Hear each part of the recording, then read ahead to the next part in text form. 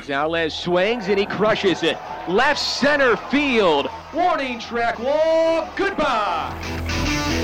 Today's episode of the WAC Podcast is presented by Hercules Tires. Now here's your host, Eric Danner. Welcome to the WAC Podcast. My name is Eric Danner. A very big show planned for you today. We're going to have Jason Kwan, the California Baptist University Director of Strength and Conditioning, in our second segment. Jason, we'll talk with him about all the challenges that the coronavirus has presented with strength and conditioning and some of the ideas that he's done to communicate with his student athletes. And in our final segment today, Scott Williams, the GCU men's basketball TV analyst. Scott played in the NBA for 14 years and was a teammate of Michael Jordan for his first 3 years. Actually owes part of his NBA career to Michael Jordan. So we'll get into that a little bit. He was also a teammate of LeBron James, so one of only 4 players ever to play with both MJ and LeBron James. So we're looking forward to that conversation with Scott Williams. We'll also talk GCU hoops as they have 2 new coaches. But as always, in our first segment, as I say, my favorite time of the week, we talked to Rachel Vigil, the WAC on-air talent and broadcasting coordinator. Rachel, how are you doing today?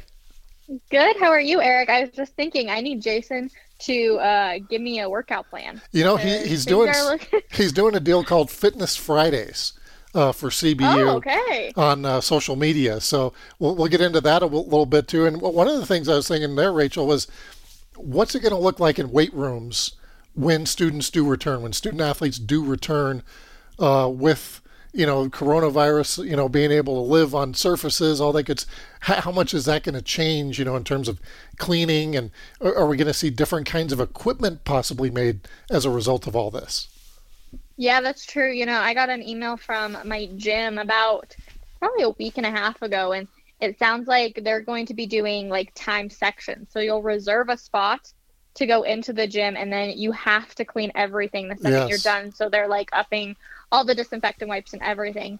But yeah, I can't even imagine like a student athlete gym, how like crazy that would be. But I feel like at the same time, it's a little bit more controlled than an actual gym would be.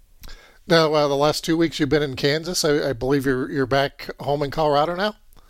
Back in Colorado, yep. Came back. Was able to celebrate with my mom, even though we did social distancing. We kind of just sat out on our front porch and we had ice cream, so it was nice to see her. It was so sad though, like I couldn't hug my own mom on Mother's Day. Yeah, it is, and hopefully we can get to that before too long. And happy Mother's Day to all the mothers out there. And things are starting to open up a little bit. Watching ESPN a little bit this weekend, actually there were some live sporting events for the first time in quite some time. UFC had a big fight in Florida. Actually on I think it was Saturday morning, I'm watching some sort of cornhole tournament in South Carolina, and the competitors are wearing masks and the judges are wearing gloves, picking up I forget what they're called, the things they throw, the beanbag things, when you play cornhole. And so I would have probably never watched that in a million years, except for the fact that I've, just jonesing for some sort of competition. So watched that. And it was kind of interesting to see how they score it and, the backgrounds on some of the competitors and those kind of things. And then the Korean Baseball League has been on ESPN, some of the games. So again, not quite normal life, but some signs that sports are starting to open up. And then I understand some NBA and Major League Soccer teams are starting to hold some workouts as well. Yeah, I was just actually talking to my dad because I think it's really interesting because some NBA teams or MLS, have opened up their training facilities, but some haven't. So like the Mavs, they said they're not going to open up their facilities at all. So if the NBA does come back, say, but a owner's not going to allow teams to work out, like, you know what I mean? Yeah. How is that dynamic going to work? Yeah, obviously Mark Cuban's like huge and everything, and that's his call, right? It would be, and then there's still talk of the NBA trying to do their playoffs possibly in Orlando, maybe having everything in Orlando, maybe having part of it in Las Vegas and Orlando. So that remains to be seen. But again, they're probably going to have to make some decisions, in the next few weeks to see if the season's going to continue or not. In the NCAA, Mark Emmert did an interview with Peter King, and he did say that he could not envision college football without college students on campus, which I think is kind of the prevailing wisdom here, but that coming from Mark Emmert maybe carries a little more weight with it. Yeah, it definitely does. And I think it's great that they're putting forth the fact that, being a student is the number one priority for all of these athletes. So if they're not going to be doing classes and no one else is going to be on campus, then there will not be college sports, which makes sense, right? Like, that's the whole reason that they're going to college, is to get an education. So I don't know what I would do this fall if there's no college football, college soccer, anything like that. Might be a little sad, but it does make sense. A lot of things up in play. We talked to Jeff Hurd on our podcast last week, if you want to listen to that. And one of the things he was talking about is it's difficult because you got to make decisions or plan for things that you don't know, what we're planning for. Yeah, it's true. And Jeff's awesome. It was a great interview to hear from him, too. Now, this week we would have had outdoor track and field in Edinburgh, Texas, and I believe we'll be back there next year is the plan now, since they weren't able to host this year. But definitely was one of those events I was looking forward to. I had not been to outdoor track and field since I've been in the WAC, so I was looking forward to that. And Jonah Goldberg was going to be our play-by-play person, and that would have been a lot of fun. But again, we'll punt till next year. He was also on the WAC podcast. So he was. Definitely check it out. He has some great stories for sure. And then New Mexico State was in the news quite a bit this past week, Rachel, and one of those was Chris Jans. His name was being floated around as a candidate at East Tennessee State, which was kind of an eyebrow raiser around WAC circles, especially.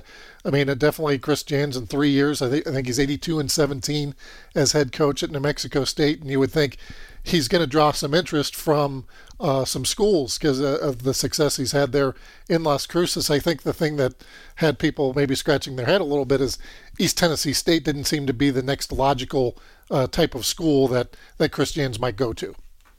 Yeah, and to be completely honest, I wasn't worried when I saw that headline. I know Coach Jans and his entire family love the Las Cruces area, so I wasn't too worried about him leaving. Now, maybe if a bigger school comes along, you always want to see people continue to move up. But I do love having Coach Jans here. I think he makes basketball super interesting here in the WAC. So I think it would be a bummer if he ever did leave. But it sounds like he's going to be in Las Cruces for a long time. Yeah, what happened there at East Tennessee State? Now, they're actually a very good program. Steve Forbes, their coach, got the Wake Forest job, which is why the East Tennessee State job was open. But Chris Jans tweeted on May 6th, "Let's run it back, hashtag Aggie up, hashtag unfinished business." So a lot of happy folks in Las Cruces that Chris Jans is staying, and why not? I mean, they have been a powerhouse in the 3 years he's been here and long before that. But as we talked about before, Rachel, this could have been a team that could have been a Sweet 16 run. Who knows how good they could have been this year? And, the way he's got it set up, that they should be good for years to come. Yeah, they are a powerhouse, and it's so much fun to watch them play. And Coach Jans is so nice and so professional all the time, so it's so nice to have a coach like that here in the WAC, too, along with plenty of other coaches here. But, yeah, I think that they're going to be great for a very, very long time. Plus, I think it makes our conference better, right? Like, when you're playing great teams, it just continues to make your conference better. So that's always what we want to see. Right, and that's where the bar is set. When we talk to coaches on media day, they'll say, hey, New Mexico State's the bar. That's the team we're going after. And it makes California Baptist better. It makes Seattle U better. It makes Utah Valley better. It makes all the teams in the WAC better when you're trying to, when that's the bar you have to reach if you want to get to the NCAA tournament. Exactly. Nick Gonzalez, our weekly update, it seems, on Nick Gonzalez, the fabulous baseball player for the Aggies, featured in Sports Illustrated this week. So getting some more pub, the one with DeAndre Hopkins on the cover. So good news for Nick Gonzalez as the Major League Draft. I saw ESPN reporting, Rach, that the MLB Draft will be June 10th. So we're just about a month away from when the MLB Draft, and they also are reporting it's only going to be 5 rounds. So I saw that. Not very many folks are going to get selected as in normal years, but Nick Gonzalez, as we've said on the podcast here a few times, expected to be a top 5 pick in the draft and now being featured by SI. Yeah, and I would love to get him to be on one of our Instagram lives, Twitter lives. So he's definitely going to be a prospect I'm looking at. Hopefully, before he gets all big time on us.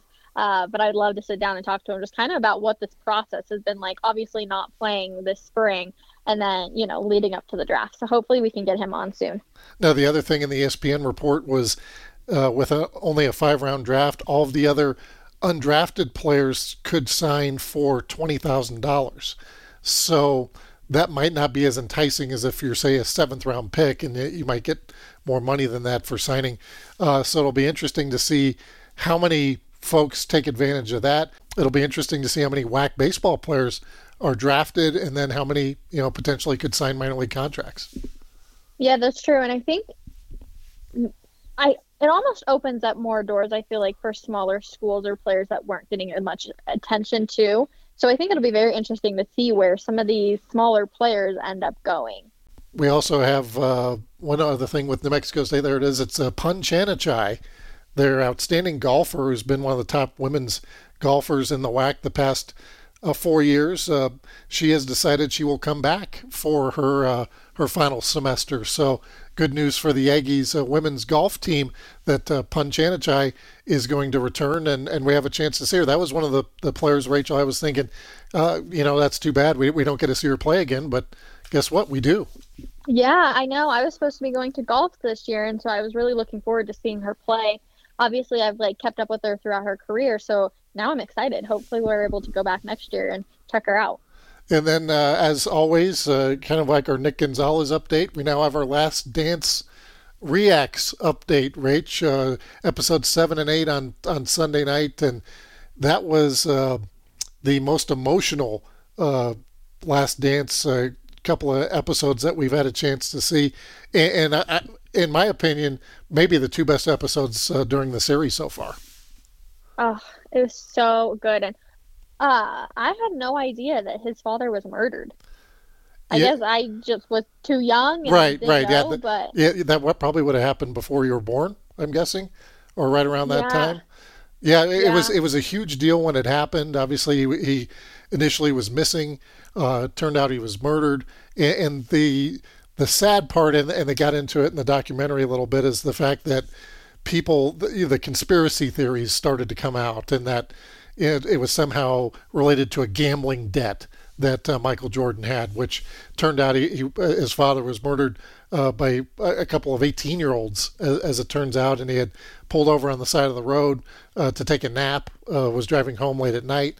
Yeah, that was definitely a big deal at that time, and you can see where that led to having an influence on Michael Jordan, then retiring from basketball, and then going on to play baseball. I think going on to play baseball probably had more to do with that, because his dad always wanted him to be a baseball player.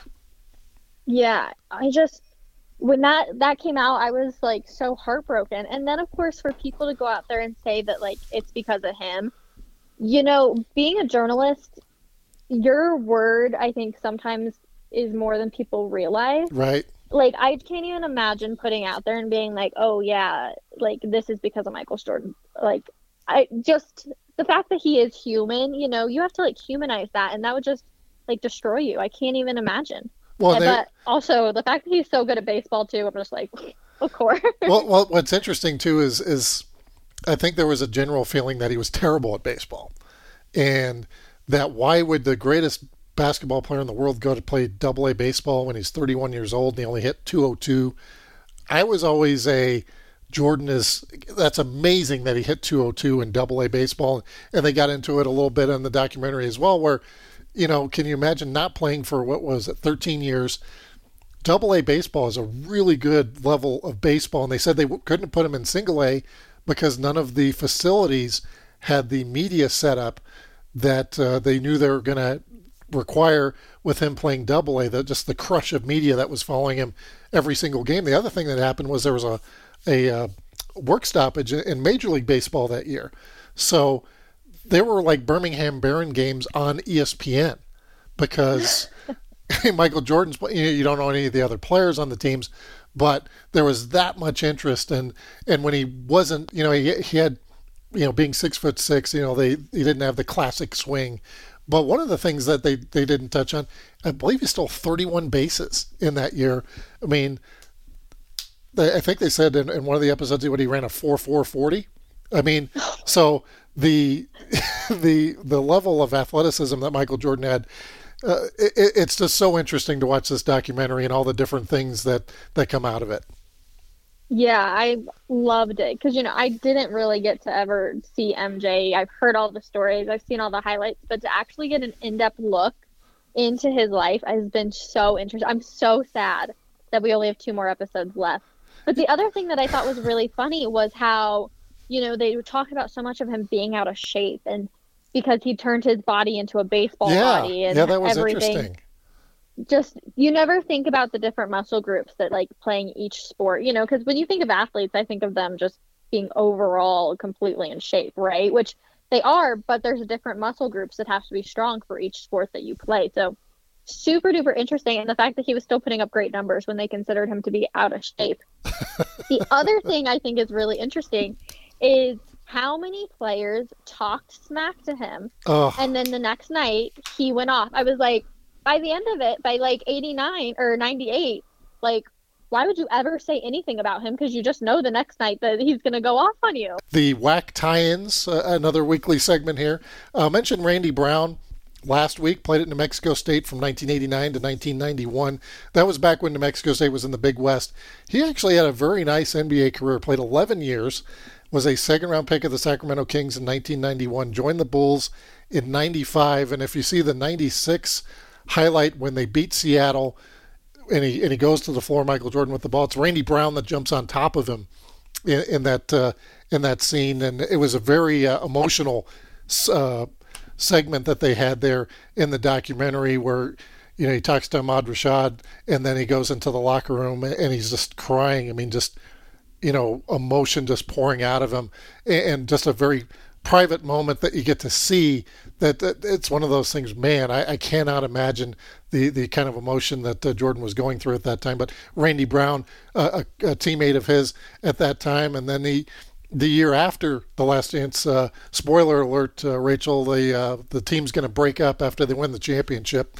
In 1998-99, Brown then became a starter for the Bulls that following year and played 11 years in the league, and then wound up being an assistant coach for the Bulls from 2015 to 2018. So a very nice career, and good to see him get recognized a little bit in this documentary. Shawn Bradley went to BYU, played 1 year in the WAC in 1991, was the WAC Freshman of the Year.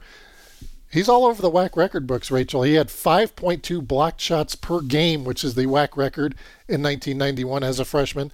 14 blocks in one game.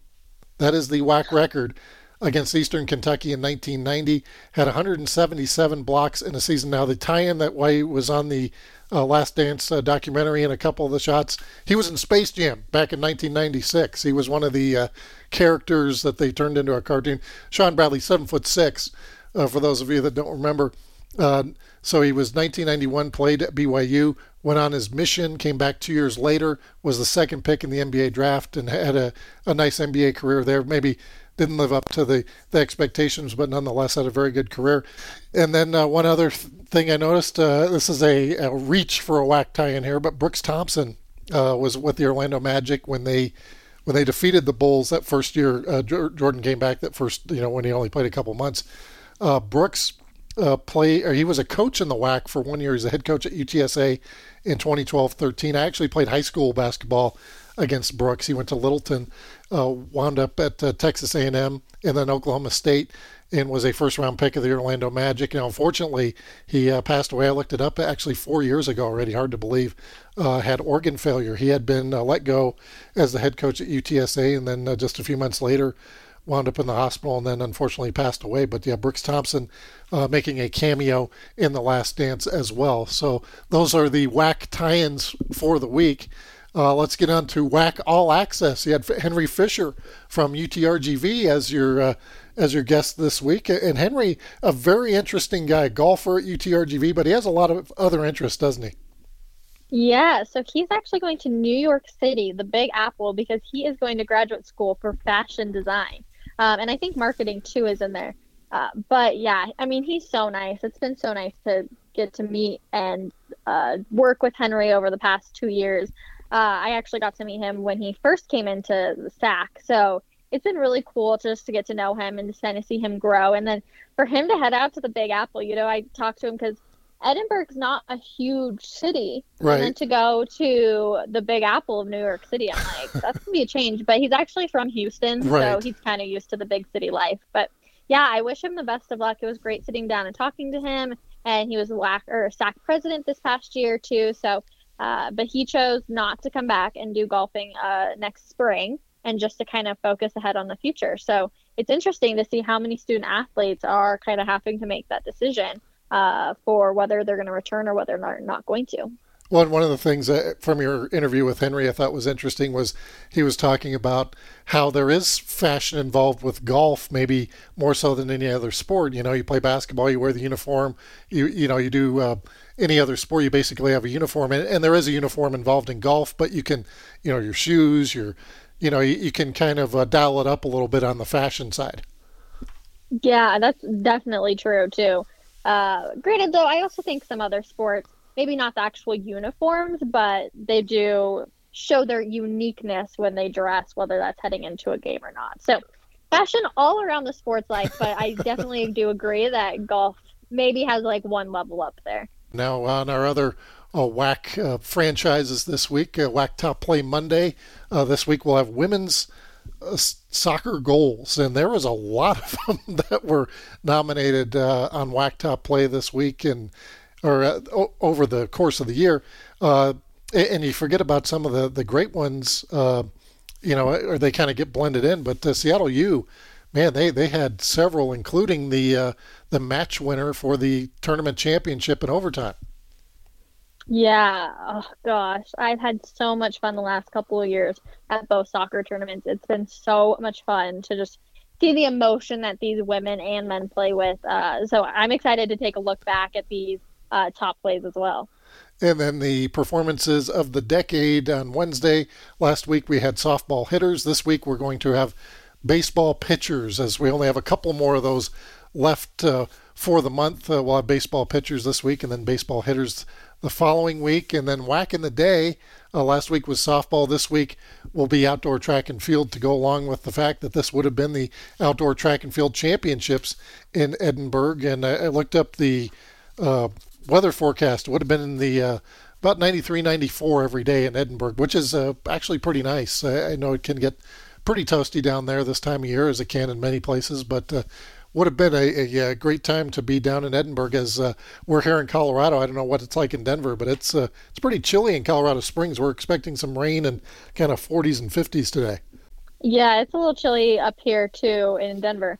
I was going to say, Eric, though, are you sad that you're going to miss out on getting a tan in Edinburgh this year? Because here's the thing, it's a Rachel, very toasty place. I do not tan, so that would You not have just been. burn? I would have burned and sweat, and then gone back to white. That's usually how it goes.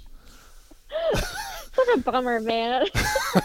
Although I think we would have been in some sort of a press box. We wound up not, and again, if we're I believe they're going to be hosting next year, so we would hopefully be doing the live streaming there next year. And we were talking about having like some sort of a place that we would be covered anyway, so that would alleviate from the sunburn that we would potentially have down in Edinburgh. So The humidity down there is just brutal. It can be. Well, hey, Rach, always great to talk to you, and thanks for being on the show again, and we'll talk to you again next week. Sounds like a plan, Eric. Thanks for having me. All right, coming up next on the WAC Podcast, we're going to have Jason Kwan, the CBU Director of Strength and Conditioning. You're listening to the WAC Podcast. We would like to thank our partners, Hercules Tires, Ticket Smarter, and Adidas. Now, back to the WAC Podcast. Welcome back to the WAC Podcast. Eric Danner with you, reminding you that Hercules Tires is the official tire of the Western Athletic Conference, and for over 65 years has been providing tires with unbeatable quality at an unmatched value. Whatever the vehicle, whatever the terrain, Hercules Tires invites you to ride on our strength. For a retailer near you, visit HerculesTires.com. And joining us now on the WAC Podcast is the CBU Director of Strength and Conditioning. His name is Jason Kwan. Jason, how are you doing today? I'm doing great, Eric. How are you? I'm doing great. Thank you, Jason. Just was talking with you a little bit off recording here, and how are things going there? Things are going pretty well. California was with COVID-19 thing. California was pretty quick to close down stuff, and so CBU closed, I think, in mid-March. We closed down the university in mid-March, I think, and so we've been home since. But we're staying as safe as we can, and masks are pretty much mandatory, and I think they're starting to lift up the restrictions now. So we'll see how that plays out. But things have been going pretty well, and I think people are respecting those guidelines pretty well. So I think we're pretty hopeful. Now, you work with a number of different teams there at CBU. Before the pandemic, what was a typical workday like for you as a strength and conditioning coach? A typical day for me. So to kind of paint a picture, CBU has somewhere around 400 athletes, about 18 different sports when you count men's and women's. And we have, in terms of the strength and conditioning program, I have myself and one other assistant. His name is Michael Robinson. He's a great guy. We start our day off with, I'm at the weight room at like 6 a.m. or a little before 6 a.m. And that's what my first team is. And I have a team at 6 a.m. Then I have another team at 7 a.m. another team at 8 a.m. And then there's a little bit of a down period where we can eat a little breakfast and have some do some administrative work. And then right around noon, traffic starts to pick up in the weight room again. We start having teams roll in around noon, 1, 2, all the way up to anywhere between 4 and 6 o'clock. So I might be there from 6 to 4 or 6 to 6, kind of depending on the day. And when you work with so many different teams, you have to have different workouts. How challenging is that for you, working with so many? Not only you mentioned 400 athletes, but how many different styles of athletes, from a cross country runner to Dejon Davis, big a rebounding basketball player. Yeah, there's a lot of different things to consider when you're writing a program for these different athletes, and thankfully I've had some experience with that before. But in strength and conditioning, you're trying to find the things that are going to work most effectively for your athletes and provide that for them. And a lot of some athletes will do same things for strength. They might do squatting or deadlifting or certain movements that sort of carry over and transcend all sports. And then there's really sport specific things that you might do for a swimmer or for a basketball player or a cross country runner, just like you said, and or a baseball pitcher. And just trying to identify what those are. You talk to, we do our own, of course, continuing education, but we also talk to our coaches and our players about what they need or what they feel or what they want. And we try to come up with ideas and solutions to help them excel with those things. So that's how we sort of program that out. Talking with Jason Kwan, the CBU Director of Strength and Conditioning. Now, since the lockdown happened, as you mentioned, about 2 months ago now, there at CBU, how has your role changed, and how do you now communicate with student athletes and coaches?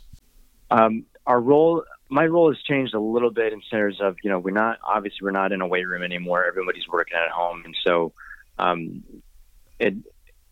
part of it has changed in the sense of, like what you said, how we communicate. But what has not changed is that we're still trying to provide workouts for our athletes.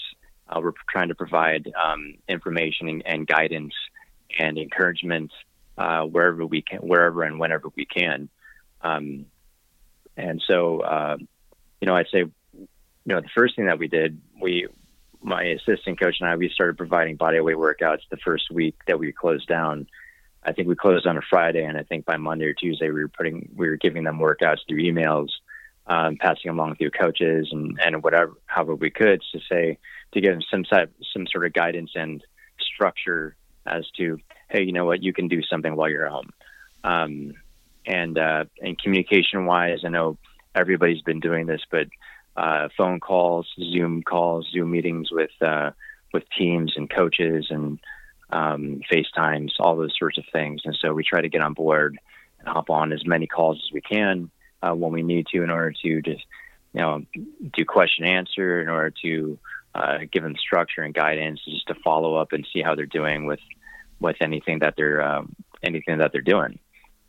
And with everybody being at home now, I imagine most of the student athletes, they probably have different setups. I mean, some might be in a small apartment, some might be living, at home with mom and dad, who might have, a weight room in their garage or basement. How do you set up workout programs for those student athletes, given the fact that not everybody's going to have the same access to facilities? That's a great question. It's just a lot of work on our end in terms of trying to provide workouts, instructional workouts, so that we for every team we might have a workout with weight training, and then also a workout with no weight training, body weight only, so that we can accommodate everything, and for the person who has equipment, for the person without equipment, and then we're trying to give out programs and ideas that they can come up with themselves. So part of the difficult thing is when you're at home, you have to be creative. Nobody has you don't have what you had at CBU. You don't have the equipment you had at CBU. And even when you go home for the summer, you might go to a 24-hour fitness or something, or a LA Fitness, but even they don't have the same equipment that they do at CBU. It's always a little different. So being resourceful and creative and improvising a little bit on those workouts that we provide is also really important. And so part of what we want to make them understand too, our athletes, is that they have to think. They can't just simply read a program. They have to think about what can I do instead of this? What can I do instead of this other exercise? If I don't have a dumbbell, maybe I could do it with this. And then we try to provide those other options as well, as to show them how to do things and show them how to be creative. Is there a particular exercise that you would say is universal that could benefit athletes from any sport? One in particular? One single exercise? Yeah. I don't think there's one single exercise that will benefit or transcend any and all, sports. Maybe not exercise. There are lots of different movements that are really important. And that's kind of how the weight strength coaches think. A squatting movement is really important, and you don't necessarily have to have weights for that. You can simply do body weight squats. If you can hold something in your hands, you can hold something in your hands. If you have dumbbells, that's great. If you have water bottles, that's great. If you have pets, I jokingly made a video and posted up, I think on Fit Friday, of me squatting with my dog. But it works. It's it's not something that it's a little weird, but it kind of works, and it's kind of fun. And it's just being, to me, it's simply saying, like, you have to be active. You can't sit around all day. It's easy to get into that rut, but you have to be physically active, and you have to make up for that time. So you have to constantly do stuff. So, Jason, tell us about Fitness Fridays. You mentioned that just a few seconds ago. What is that? What's the idea behind that? And is that intended just for student athletes, or is it for everybody? It was not intended for student athletes. I think it was really intended for the CBU community more than anything else. I was talking with our media and marketing department, and we were trying to come up with ideas, and they said, hey, what about making a video, and we post it every Friday? And we said, okay, well, we'll try to work on that. And that's how it came about. And we just I try to come up with some different topics or different ideas to put out there that might be fun. They're not necessarily for student athletes. They are for everybody, everybody to do. But student athletes can definitely do them. I don't know about squatting with a dog. Some people can, some people cannot. It's been pretty fun to do that, and I hope we can continue to keep making those videos. I think it'll be fun and challenging for people, and hopefully keep some people active or inspires them to do a little bit more than they would normally do. We had Rachel Vigil on in our previous segment, Jason, and one of the things we're talking about is, the challenges of working out at home. And even when we, get back to quote unquote, start getting back to normal, what are weight rooms going to look like, with this coronavirus and so much, that it can be transmitted, on surfaces and those kind of things. How do you think a weight room might look different in the next year or two based on this coronavirus? That's a really good question. That's something I think about, that I have been thinking about since I know that, eventually we're going to go back to, school. I don't have a definite answer for what that should or is supposed to look like right now. I think, I know that, we're always thinking about, staying healthy, even when the coronavirus wasn't here, about keeping our facilities as sanitary as possible, and, disinfecting equipment and things like that. And I don't see that. It's certainly not going to change. If anything, maybe we'll just be more diligent with it. We were already pretty diligent with that, but I think we're just going to have to do more for that and be more aware of what we're doing. But I don't know exactly what that'll look like yet. Talking with Jason Kwan, the CBU Director of Strength and Conditioning. And after growing up in Tucson, going to Arizona, at what point did you decide that being a strength coach or being in this industry was going to be your career path? I think towards the end of my senior year in Tucson at U of A, I was thinking about it. I didn't really know what I was going to do, but I always loved being in the weight room, and I thought the strength coaches at University of Arizona were really, really cool. And I just liked that idea. You're working in the weight room, you're helping athletes get better. And I loved, the value of weight training and strength training, what it did. And but I didn't know if I really wanted to make that my career. And then when I went to the University of Texas, I think I just threw all my eggs in the basket in one basket. And I said, all right, I'm going to try and intern at the University of Texas. So I'm going to see if I can cut it as a strength coach. And thankfully, and God willing, that then ended up working out pretty well. And then I went to New Mexico State for a year, and then I found my way up to Stanford somehow, and that was a huge blessing. And I was there for 10 years. So that's kind of how it all ended up. And then in 2016, you went to California Baptist University, at that time Division II, now transitioning to Division I. What has that been like for you, that transitioning from D2 to D1? The transition's been great. I think honestly, from D2 to D1, the CBU is awesome. It's a great place to work.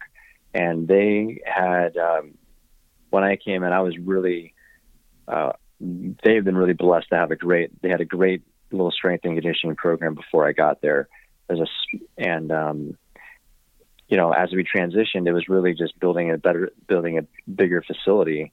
And not even that, actually. Well, we built a facility, and we just started, we just kept going. We just kept going with what we were doing. There's not a lot for me actually changed, except for a few different, I think, NCAA rules or compliance rules. But aside from that, we were just kind of rolling with everything. We just kept training athletes and doing the best we could with them. What are the facilities like there at CBU? You mentioned the strength and conditioning areas, but obviously they built a new arena in the last couple of years, and seems like they're really headed on the upward trajectory there. Right. The arena, the event center is it's beautiful. The event center is beautiful, but in terms of athletics, the biggest build was our new athletic performance center, which is our weight room. We went from, when I first got it there in 2016, the weight room was 2,500 square feet. It was on the smaller side, but it was a really, really great weight room. And we just last fall, we had just moved into a 10,800 square foot weight room. Whoa. And it was brand new. Yeah, it's huge. And it's the biggest weight room in California. for a school that does not have football. So we wanted to have something big so that we could accommodate all of our student athletes. We could train multiple teams at the same time. We needed something that we could, we could run and do conditioning and just have more space and have something that really, really made a difference for our student athletes. And so we have a huge amount of support, and it was just amazing that they built that facility, and we're really blessed. We're truly blessed to have that there. Well, hopefully everybody will be able to get back in the weight room before too long. Now, Jason, personally for you, what are some positives that have come from being able to stay at home? Obviously, you get to work out with your dog, but I imagine you get to spend more time with family, maybe a little more work-life balance.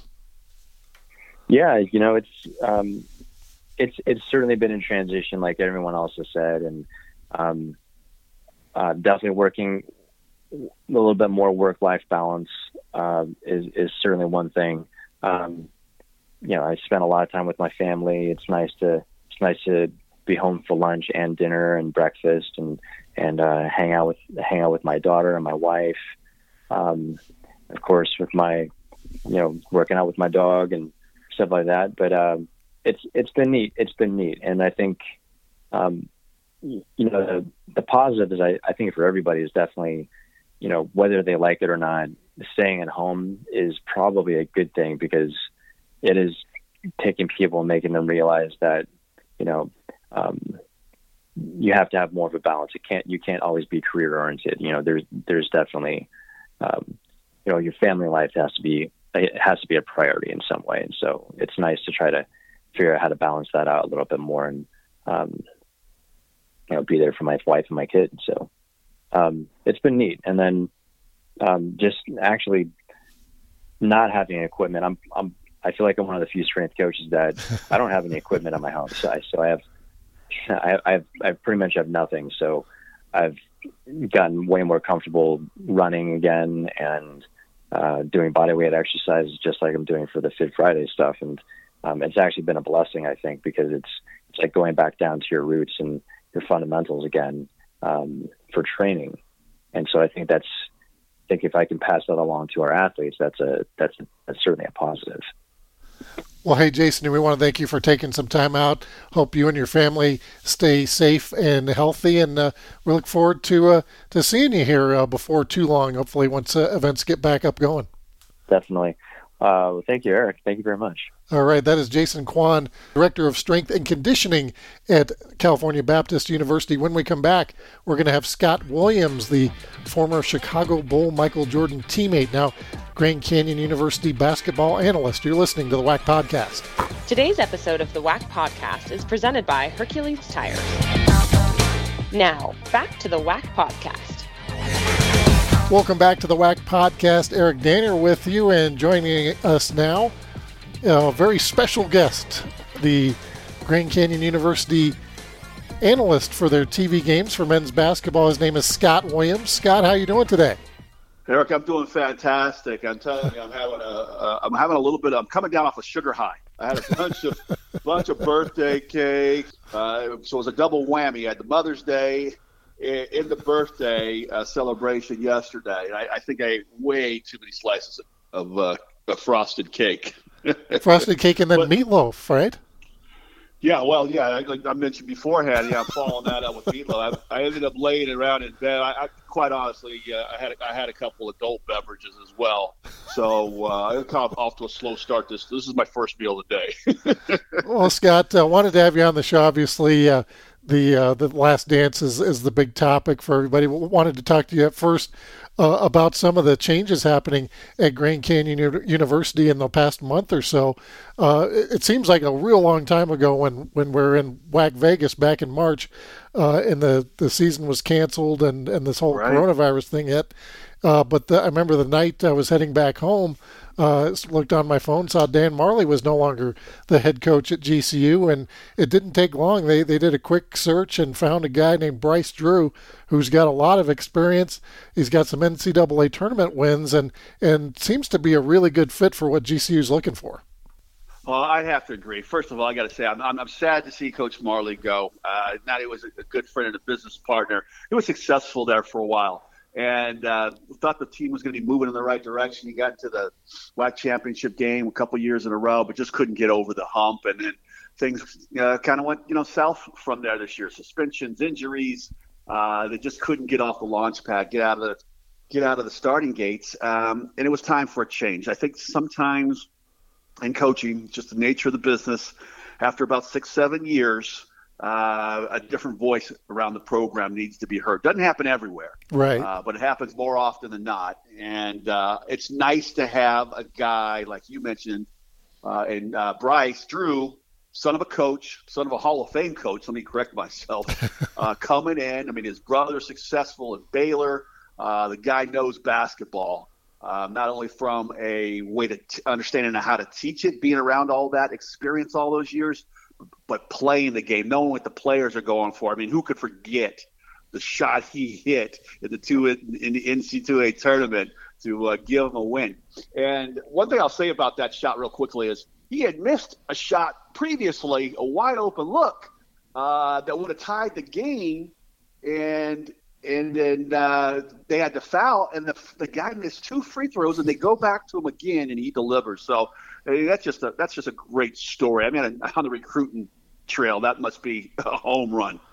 Talking to Scott Williams, and earlier in the show, Scott, I had Rachel Vigil on. We were talking a little bit about Chris Jans from New Mexico State, was on Twitter anyway, being linked to East Tennessee State, and then he sent out a tweet last week, said he's back and that he's looking forward to next year, #unfinished business. And part of the conversation we had was that New Mexico State really is the bar for the WAC. I mean, and that's the thing is, you mentioned Coach Marley had a number of good seasons there at GCU, but to get over that hump, that's a pretty big hump because you got to be able to get over New Mexico State. Yeah, they're the biggest, baddest team in the conference, that's for sure. And I know, like, GCU likes to consider it their biggest rival, but until you've knocked them off, is it really a rivalry? It was kind of like those years back when Coach K was trying to get his program to where Dean Smith had established his program, and it was the rivalry kind of had shifted from NC State now in North Carolina to North Carolina and Duke.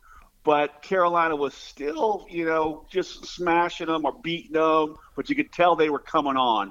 And I think that's what it's got to be. I think it's got to be a situation where you start beating them in the regular season and eventually get past them in the WAC before it's a real rivalry. Because New Mexico State, you mentioned Coach Jansen, they're just special. They play hard. They work the ball around. They play as a team. They're well coached. They're just tough to beat.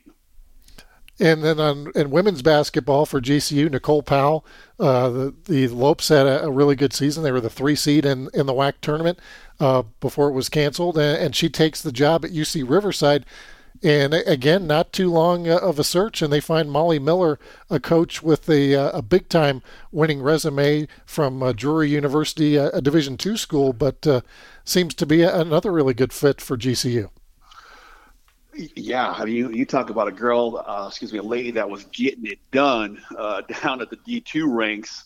I think she's lost 1 game in her last 2 seasons down there. Her win percentage, like 92%, which is absolutely crazy. I don't know the competition that they were facing, but they were smashing whoever the heck they were facing up against, and that's all you could do is play the people out in front of you. So obviously, she knows X's and O's. She knows how to motivate a team because that's the biggest, I guess, problem with coaching sometimes is when young people have an expectation every time they take the floor that they're going to win, you don't always get consistently their best performances. And you have to find ways to motivate them, especially if you're up on a team after the first quarter. You're up double digits already and you're cruising and maybe got a 15 to 25 point lead at the half. You've got to keep those guys focused and working hard and trying to be the best team they can be so they can be the best players that they can be. And I think that's going to bring a lot of experience to a team that was already kind of moving in the right direction, like you said. Talking with Scott Williams, spent 15 years in the NBA as a player, You're from Hacienda Heights, California, McDonald's All-American. When it comes time to decide on a college there, Scott, you decide on the blue and white there at the University of North Carolina and Dean Smith. Was that a difficult decision for you, or was it a no-brainer? Mixed emotions, let me put it that way, because I was a big-time UCLA Bruin fan and a Los Angeles Laker fan. I just knew I was going to go on to play for the Bruins one day, and then I was going to slide over from Westwood to Inglewood and play for the Lakers when I was done at UCLA. I had it all figured out. But then when it was time for my senior year, I kind of went from a good player in the region to blew up one summer after my junior year. Kind of did this thing where I was playing in AAU basketball in Memphis. We won the national championship. I got an invitation to go to Princeton for a Nike tournament there and played really strongly against the competition there. So in about a month's period of time, I went from an average local player to top 5 player in the country. And I always wanted to go to UCLA, and they had Pooh Richardson and Reggie Miller was still there. And, I followed the Bruins every day, toted a blue and gold duffel bag. I carried my books to school in that duffel bag for about 6 or 7 years. Thing was worn down to the nub, but it was my lucky duffel bag. And they were recruiting another kid whose name was Kevin Walker. He was another 6'10" kid, wasn't in my league, but we'd face off from time to time in holiday tournaments and stuff, and I'd eat his lunch.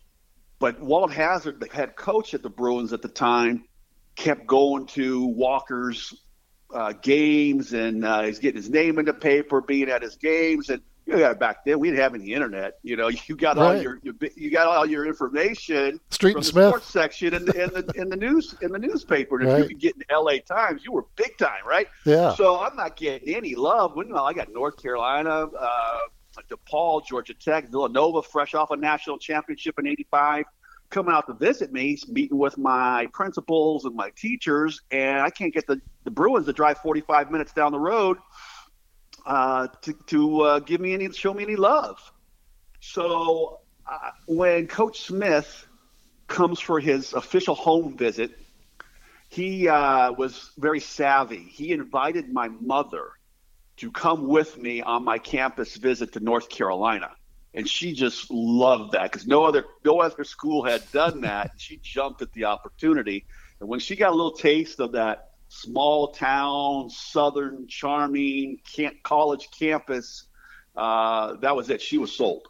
She already liked Coach Smith, but the beauty of the campus, the oldest state university in the country. You imagine the way the buildings are built and just the walking pass through campus.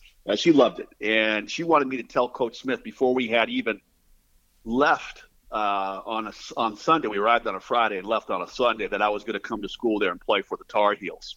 But I still had hopes that UCLA would come around. But when the coach called me and told me that they had transposed a digit of my phone number incorrectly, and that they were trying to get a hold of me, but every time they called, they got a busy signal. Even as a 17-year-old kid, that didn't sit real well with me. So, like I said, I was only 45 minutes down the road, and that's probably with traffic back then. Talking with Scott Williams, and actually one time, Scott, I had a chance to see you in college. You don't remember this, I'm sure. I remember it, though. But your senior year at North Carolina, you play in the Mile High Classic. Oh, yeah, I remember I being from Denver, went to a Division II school just down the road from what was then McNichols Arena, and it was the year that Denver was hosting the Final Four, so I think they wanted to have some kind of big-time college basketball games at McNichols kind of as a dress rehearsal, and we were actually my school was the game before your game, so I passed you in the hallway and gave you the hey, what's up type of thing. You and Rick Fox were on that team, and what a career you've had, and what an experience it must have been to play at North Carolina during that time when they were the school in the country, and to play for Dean Smith. Oh, it was fantastic. I mean, Coach Smith was wonderful. I totally made the right decision by going there. Going into my sophomore year, I lost my parents to a murder-suicide, and Coach Smith stepped in, seamlessly and kind of was there for me as a father figure for the rest of my time at North Carolina and beyond into the pros. So the man really did care for all of his players, not just me. But you could tell it was genuine. It wasn't something he was selling like a used car salesman for just to get in top recruits. That was huge. I mean, we were my freshman year with Kenny Smith and Joe Wolf, and Kenny Smith was a lot of people don't remember. Kenny Smith, the Jet was like the top point guard in the nation. We were number one most of the season, went undefeated in the ACC. But laid an egg in the Eastern Conference championship game, and Syracuse ended up beating us and going to the Final Four, which was, after winning 31 games, it felt like a letdown. Mm-hmm. But it was just a special place. Good guys. It taught me, the ropes and the Carolina family, the people Coach Smith surrounds himself with, playing internationally, playing all over the country, even out into Hawaii and Alaska. So as a young kid from Southern California that didn't know a whole lot about the rest of the country or the world, I always thought the sun rose and set in California. We always thought we were not only just California, but Southern California. We thought we were the best, with Hollywood right down the road and the beaches and the mountains and lakes and rivers, and you could do just about anything you wanted in Southern California if your heart desired. So it was tough to leave, but I knew I made the right decision, especially after some of the things that had happened to me. But my senior year was a little tough. I mean, I start the year off and I have to have a emergency appendectomy. That slowed me down. We had lost J.R. Reed, kind of my banger that was with me inside, and our point guard, King Rice, who was a good ball handler. He couldn't shoot 40% from the field if you held a gun to the back of his head. So it was a tough year, but it ended with a bang as we made the tournament and beat Oklahoma in the tournament, who was the top overall seed in the entire tournament. We shocked the basketball world when a lot of people had given up on us, but we didn't give up on ourselves, which was kind of cool. Now, as I was researching this interview, Scott, I was trying to think, I was like, well, he must have been a late first-round pick. The Bulls were a good team. You didn't get drafted. I was like, wait a second, this can't be right. How did you not get drafted? Yeah, it was tough. But it was tough, but it was also a good thing that I probably wasn't drafted. Because if you're kind of a late second-round pick, you might get on a team that doesn't really fit your style, and you could get, maybe a cup of coffee here and a cup of coffee there. You get bounced out of the league. But I always say I was the luckiest undrafted player but I almost messed it up. And the reason why I wasn't drafted was my shoulder. I had a bad shoulder for a couple years in college. Never caused me to miss a game or a practice, but it would dislocate or sublux come off, and it caused me some pain. I didn't have to come out of the game for 10 or 15 minutes and then ice it down, and then I could go back in after a while.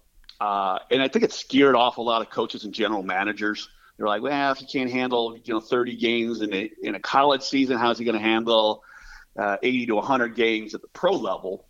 And I knew it wasn't an issue for me. It was painful at times. I need to have it corrected, but I should have had it corrected probably after my junior year and didn't. But that scared a lot of teams off. So I went to Charlotte. I thought, okay, after the draft, I got to pick myself back up here, go down to Charlotte. They want to give me a little tryout. So I go down there. Before the tryout, they give me a physical, start pulling on my arm and my shoulder. And I'm like, what are you doing? They're like, yeah, we're not gonna pass you.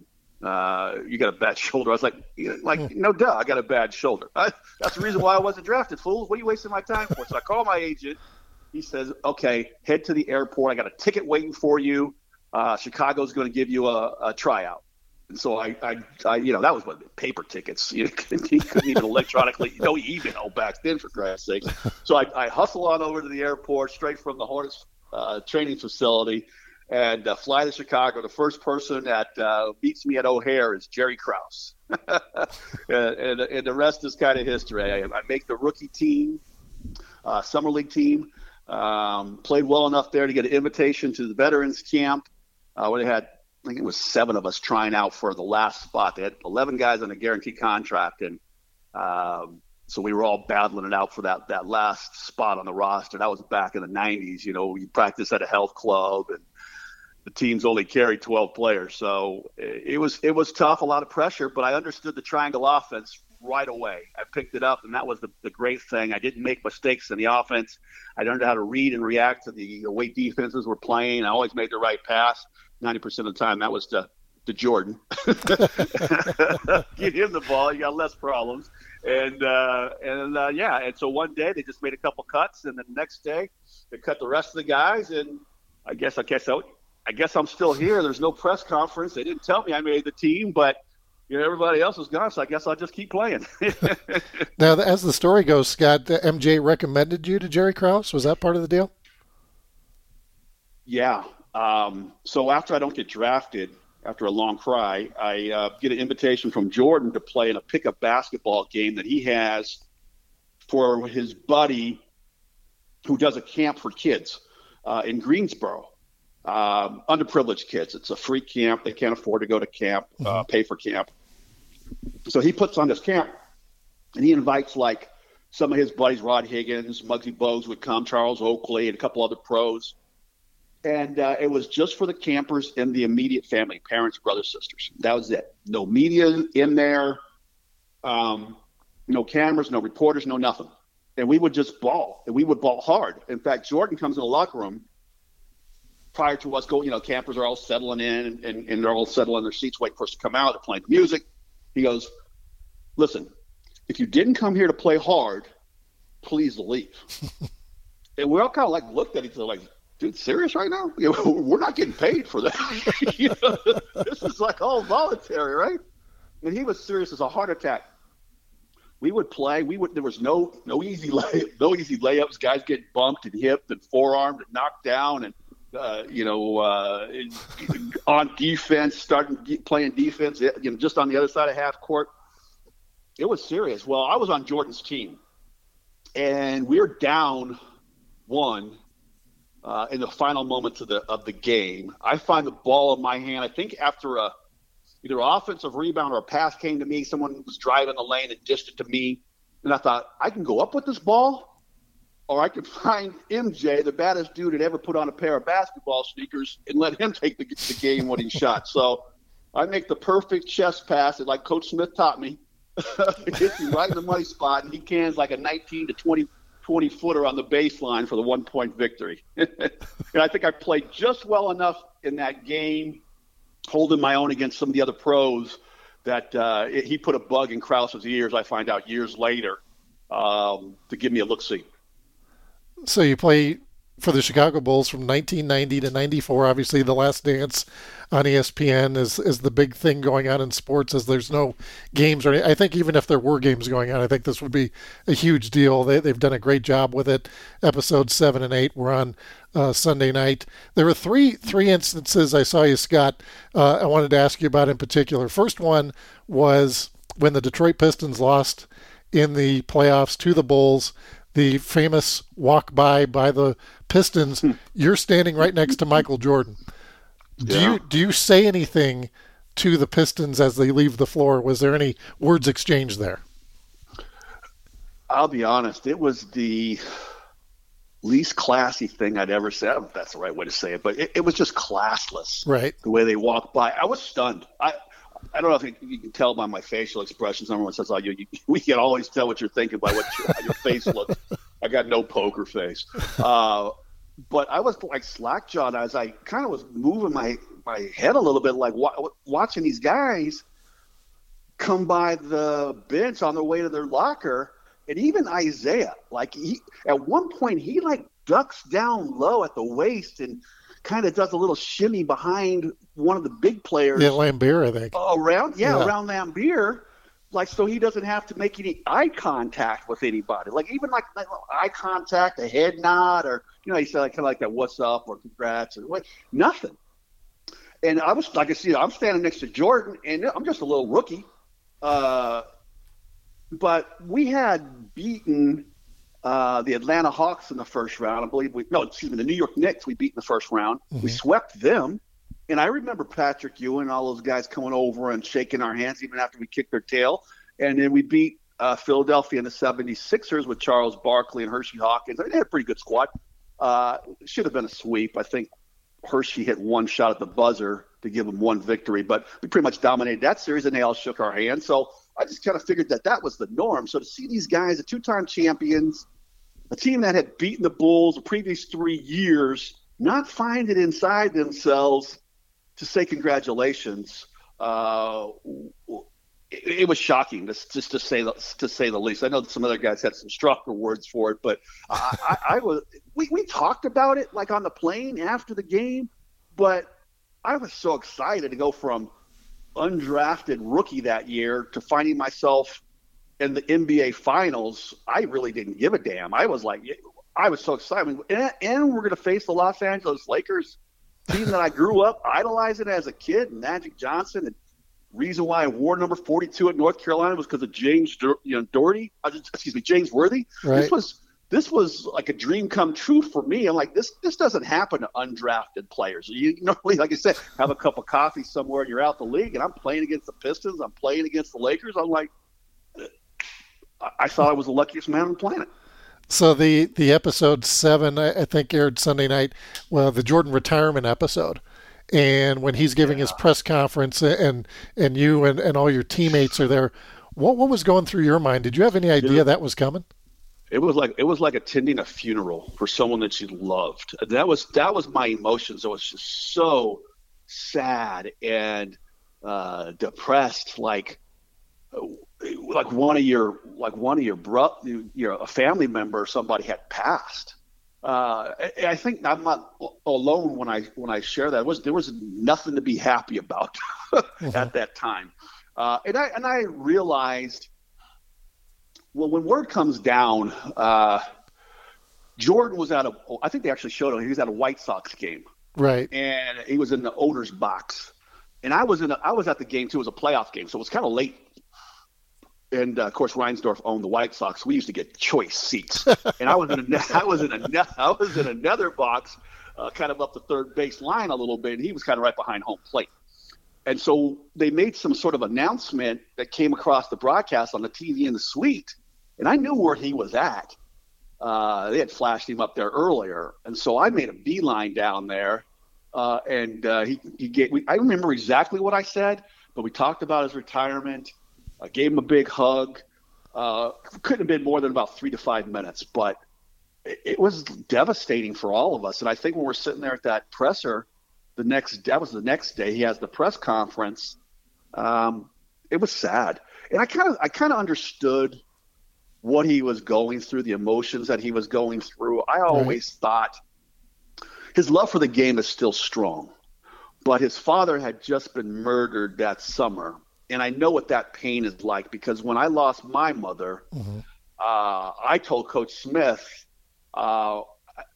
excuse me, I didn't tell you, don't tell Coach Smith anything.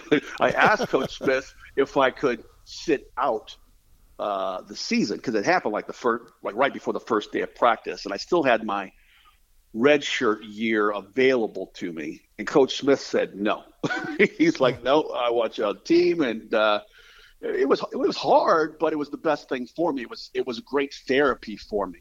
You're concentrating on a Dean Smith practice for 3 hours, remembering the thought for the day, the defensive emphasis, the offensive emphasis, all the plays for that matter. And you're doing that on not a whole lot of sleep, because after something like that, you're just not sleeping real good. You're not thinking real well. So you've got to just lock in and tune it in. And I always just thought that, I think that's what's going on with him. It was the whole idea that his father had seen him play his final game, and Mr. Jordan was always around the program, especially in the playoffs. So they were tight, as you could tell from the documentary. And so I just think he had just a lot of mixed emotions. I wasn't quite sure how to deal with them. And if I'm Scott Williams at North Carolina, struggling to deal with obscure play, struggling to deal with my own stuff, I can't imagine being the most popular athlete in the world having to go through what he's got to go through with media and fans and everything else, and then try to deal with his own personal loss and grieving. I got it, but I knew he was coming back. I just didn't know when he was coming back. I wish he would have told me, hey, I'm coming back the year, because I never would have left Chicago, man. Now, were you surprised he played baseball? Were you surprised about that part of the retirement, that he went to go play baseball at age 31? That kind of came out of nowhere. I didn't get the whole baseball thing. My baseball was my first love growing up, too. It didn't mean I was going to be a pro baseball player. I guess he was doing okay with it. He was learning. And they said that maybe if the strike hadn't happened, he might have stuck with it a little bit longer. And thank goodness there was a baseball strike, because the guy's talent laid on the basketball court, not the baseball diamond. You never convinced me that he was going to be a great baseball player. Now, the other thing, I'm not sure if it was episode 7 or 8. So after Jordan retires, Bulls are in the playoffs, and Scottie Pippen's kind of the guy, and he decides not to go back in the game. The Tony Kukoc buzzer beater winner, and then a quick grab of the neck by Scott Williams, I noticed. Yeah, I'm always flying off that bench or waving the towel or doing something. And that was the great thing about those teams in Chicago. We pressed each other hard for minutes, but in practice.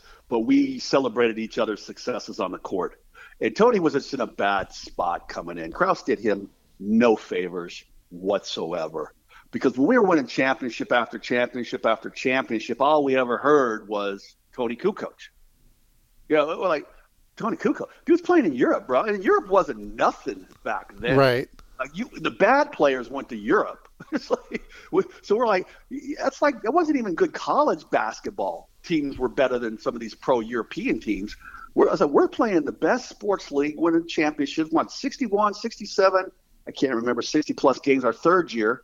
And you're telling us about some dude over in Europe playing ball?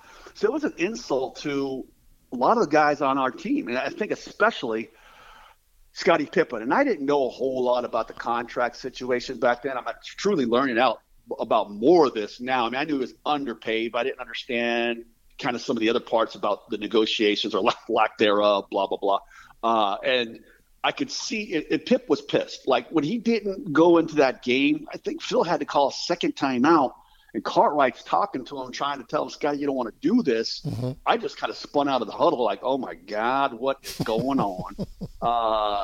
But it was just a bizarre scene. And I understand Pip being upset that I paid my dues. I've won the championships. I've carried this team all year. We were good that year. We won 55 games. Really picked it up the second half of the season. We were especially good after, kind of losing our footing when Jordan retired. I mean, that staggered us all. We got off to a slow start. But then we really picked it up.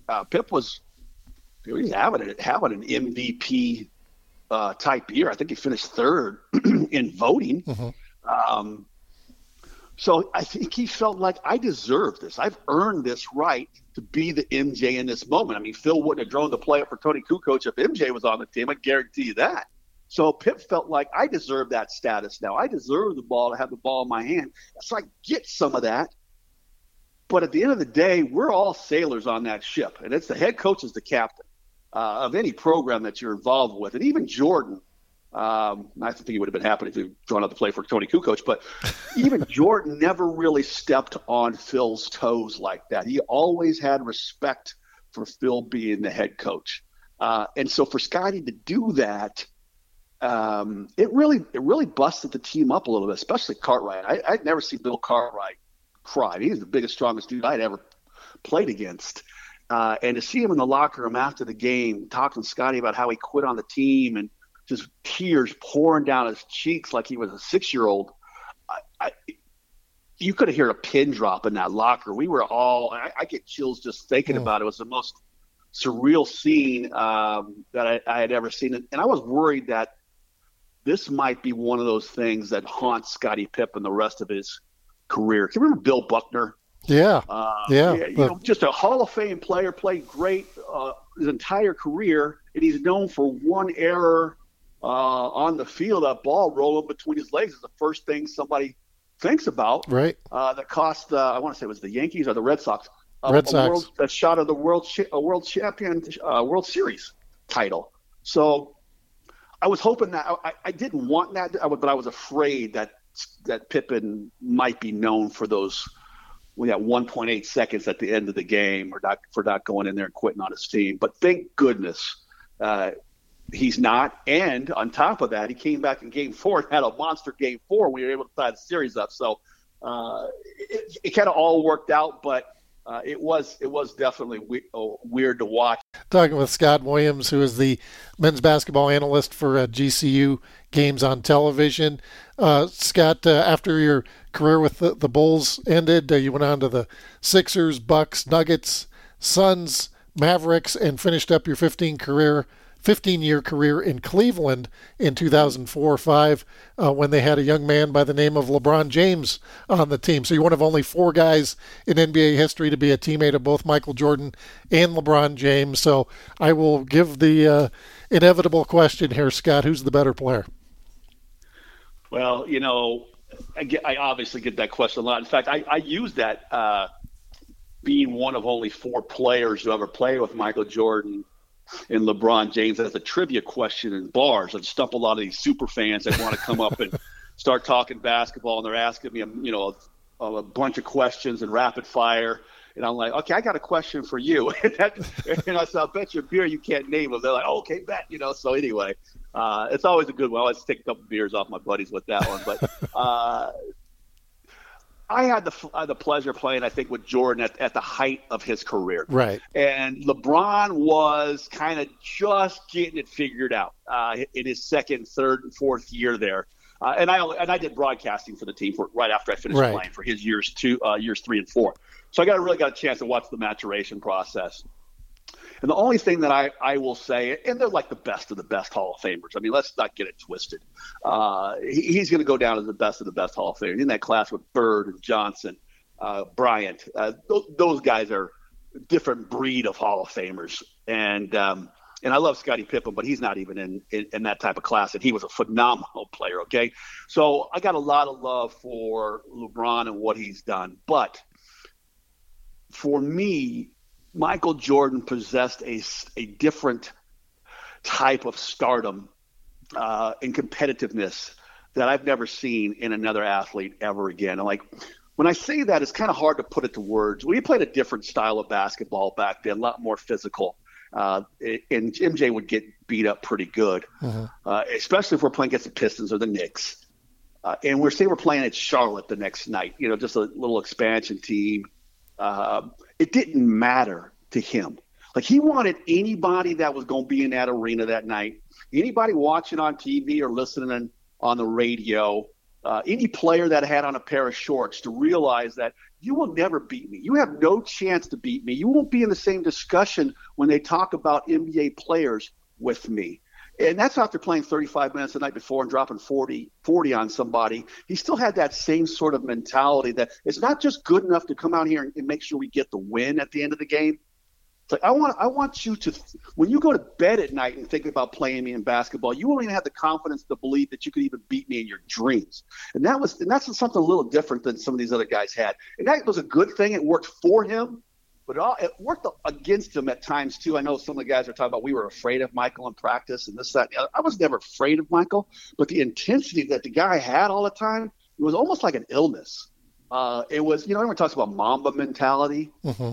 Mamba mentality was nothing compared to what I witnessed my rookie year in the NBA with Michael Jordan when he was chasing that first championship ring.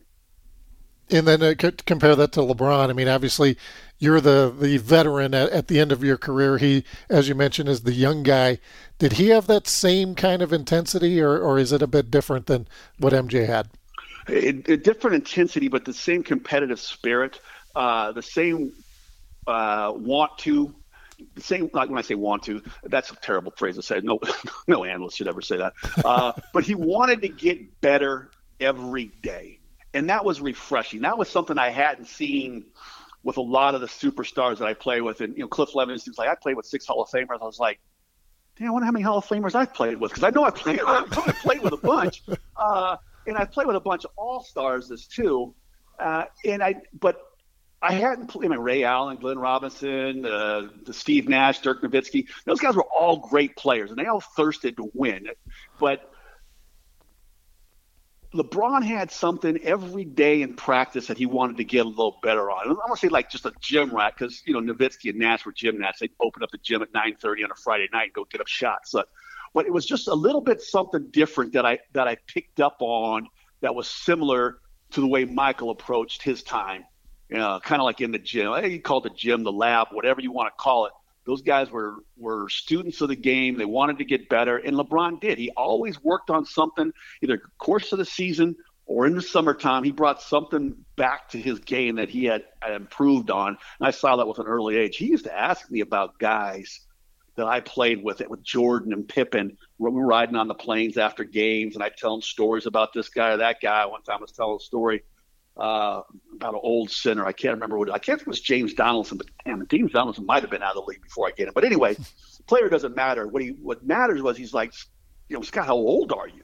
I was like into my career, 15-year career, 4 years of college. I got about 20 years on this body, and I just said, I'm 37. And he was just turned 20. And he said, you're older than my mom. I was just kind of like, oh, man. I was like, there's got to be something down on like page 10 or 12 of that NBA contract in fine print that says you can't be older than your teammates' parents. I think it was shortly after that I walked up to the front of the plane, told Coach Silas, I was like, you can let me go anytime now. I've had enough. So after the 05 season, then you get into broadcasting, as you mentioned, with the Cavs, and you did some Bucks broadcasting. Also got into coaching. What did you have a preference at the time? I mean, what road you wanted to take once you retired, if it was broadcasting or coaching? Always wanted to be a coach. It just so happened I was pretty good at broadcast. Yeah. So like last year in Cleveland, I wasn't really playing a lot. Anderson Varejão, I don't know if you remember that name. Yeah. The hairball from Brazil, young player, came in, I think at 18 or 19. He was just a bundle of energy, and I just couldn't outplay him anymore after he started learning the NBA game. I taught him a little bit too fast, I think. So by the end of the season, I was pretty much out of the rotation. In fact, that was back when they had the injured list. But you weren't really injured. They were just trying to hide you on the roster, so to speak, to make room for another guy. So I spent most of my time on game days, like riding the elliptical bike or riding the stationary bike, or doing the elliptical or treadmill or whatever, trying to stay in some condition for practices. And one of the guys from the TV crew came to me and said, we'd like to start a part of the pregame show where we rotate a player in to talk about the pulse of the team, maybe a funny story about what happened on the road. And he said, we'd like you to do it first. I said, yeah, sure. It gets me off this treadmill. I'm down for that. So right before the team would take the court, I'd come on and do this little hit. Well, I did such a nice job with it. They asked me to do it every home game. I said, fine by me. So they made a little graphic. They called it Wisdom with Williams. I'd just say something funny, maybe about something McGinnis did or LeBron did or something happened in practice or a road trip or who knows, someone lost their luggage or, it was anything something funny, maybe what we were working on in practice, preparing for that game, yada, yada. And at the time, Mark Price, Cavalier legend, I don't know if he's a Hall of Famer, but probably should be. He should be, yeah. He was doing the color for the Cavs, but he was living in Atlanta. And he was commuting back and forth for not only some home games, but also all the home games, but a few road games as well. And I don't think his wife was real happy with that situation. He had a bunch of kids. And so he said, I'm not going to come back and do it next year. So the spot really opened up. And they were like, Scott, do you want to do it? Well, I don't really want to live in Cleveland. My kids were like 3 and 2 at the time. Mm-hmm. But they said, well, we'll fly you back in first. And I was like, first class? They're like, yeah, first class. So that's how I became the Cavs announcer. And I just I really enjoyed the television because it kept me close to the court. But the whole time I was really trying to seek a coaching job. But lo and behold, a lot of the coaches would say, well, you don't have any coaching experience. I'm like, yeah, but I played 15 years. you were busy, weren't you? Phil Jackson. I'm like, I think I've earned my stripes. I kind of know this game. And what I don't know, I'm not afraid to put in the hard work to pick up.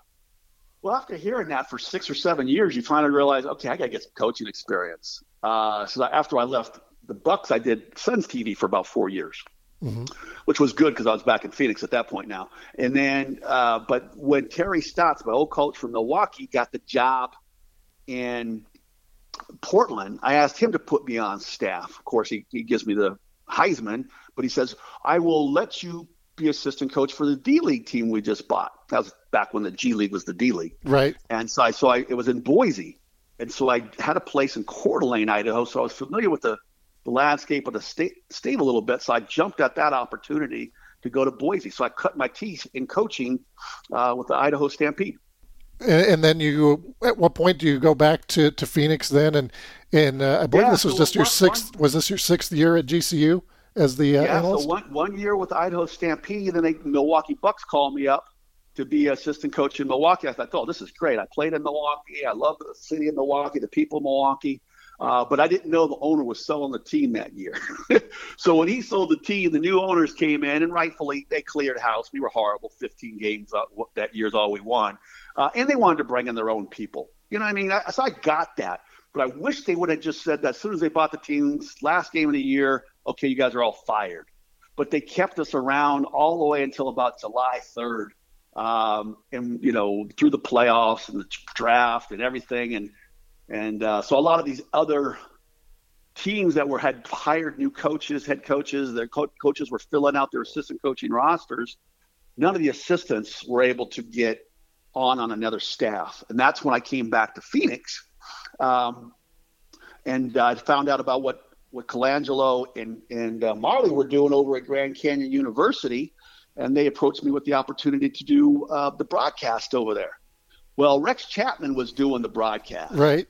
And I've known Rex since '85. I mean, we're the same class, the high school class of '86. In fact, Rex was supposed to come to North Carolina and gave Coach Smith the okie doke at the last minute. Ended up staying in Kansas. Or it's not Kansas, Kentucky. Right. Also, I didn't want to do it. I was hoping they were going to give the job back to Rex, but they said that wasn't going to happen. So after about 3 attempts, I finally said yes to that job, and I loved it. I didn't know much about college basketball. It's been so long since I'd been around the college game, but Grand Canyon's got something special there. The president just has done an amazing job, and the school doesn't have football, so he's done an amazing job making men's basketball, especially its sport. Although they've done really good things with all their other teams as well, and facilities they built on campus with soccer stadium, and the baseball field just state of the art. I fell in love with that environment. I mean, it was the closest thing that I had seen to North Carolina or Duke. Big time student support. They got a crazy rooting group called the Havocs that go nuts. They get in there about an hour before game and get them all revved up. The dancers, the cheerleaders, the band is amazing. And I'm like, okay, I'm all in on this. This is great. I don't got to travel. I don't have to do any road games. I get to get my basketball fix with some friends that I know. Like I said, Marley and I were business partner, played for Colangelo. It was a great situation.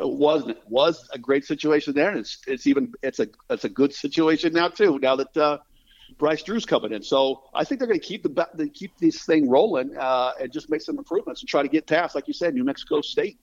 Yeah, I talk to Barry Butel a few times a year, and I always tell him you guys do a fantastic job, and I told him I don't know how Scott Williams isn't on ESPN or one of the networks doing college basketball or pro basketball. You do a fantastic job. Always enjoy listening to you guys, and want to thank you, Scott, for taking some time out here. I could talk to you for another hour or so, but I got to cut this off at some point here. But before you cut me off, let me just give thanks to Barry for being a great play-by-play guy. Gives me so many opportunities to get in on the broadcast, and that's probably why you're able to say such nice things about me. And our sideline reporter and then a member of our team, Kate Longworth. I couldn't do what I do without both of them and everybody around that supports, but especially Kate and Barry. They're special people. Yeah, it is a top-notch broadcast, Scott, and want to wish you and your family, hopefully you all stay safe and stay healthy, and we'll be looking for you in the basketball season here before too long.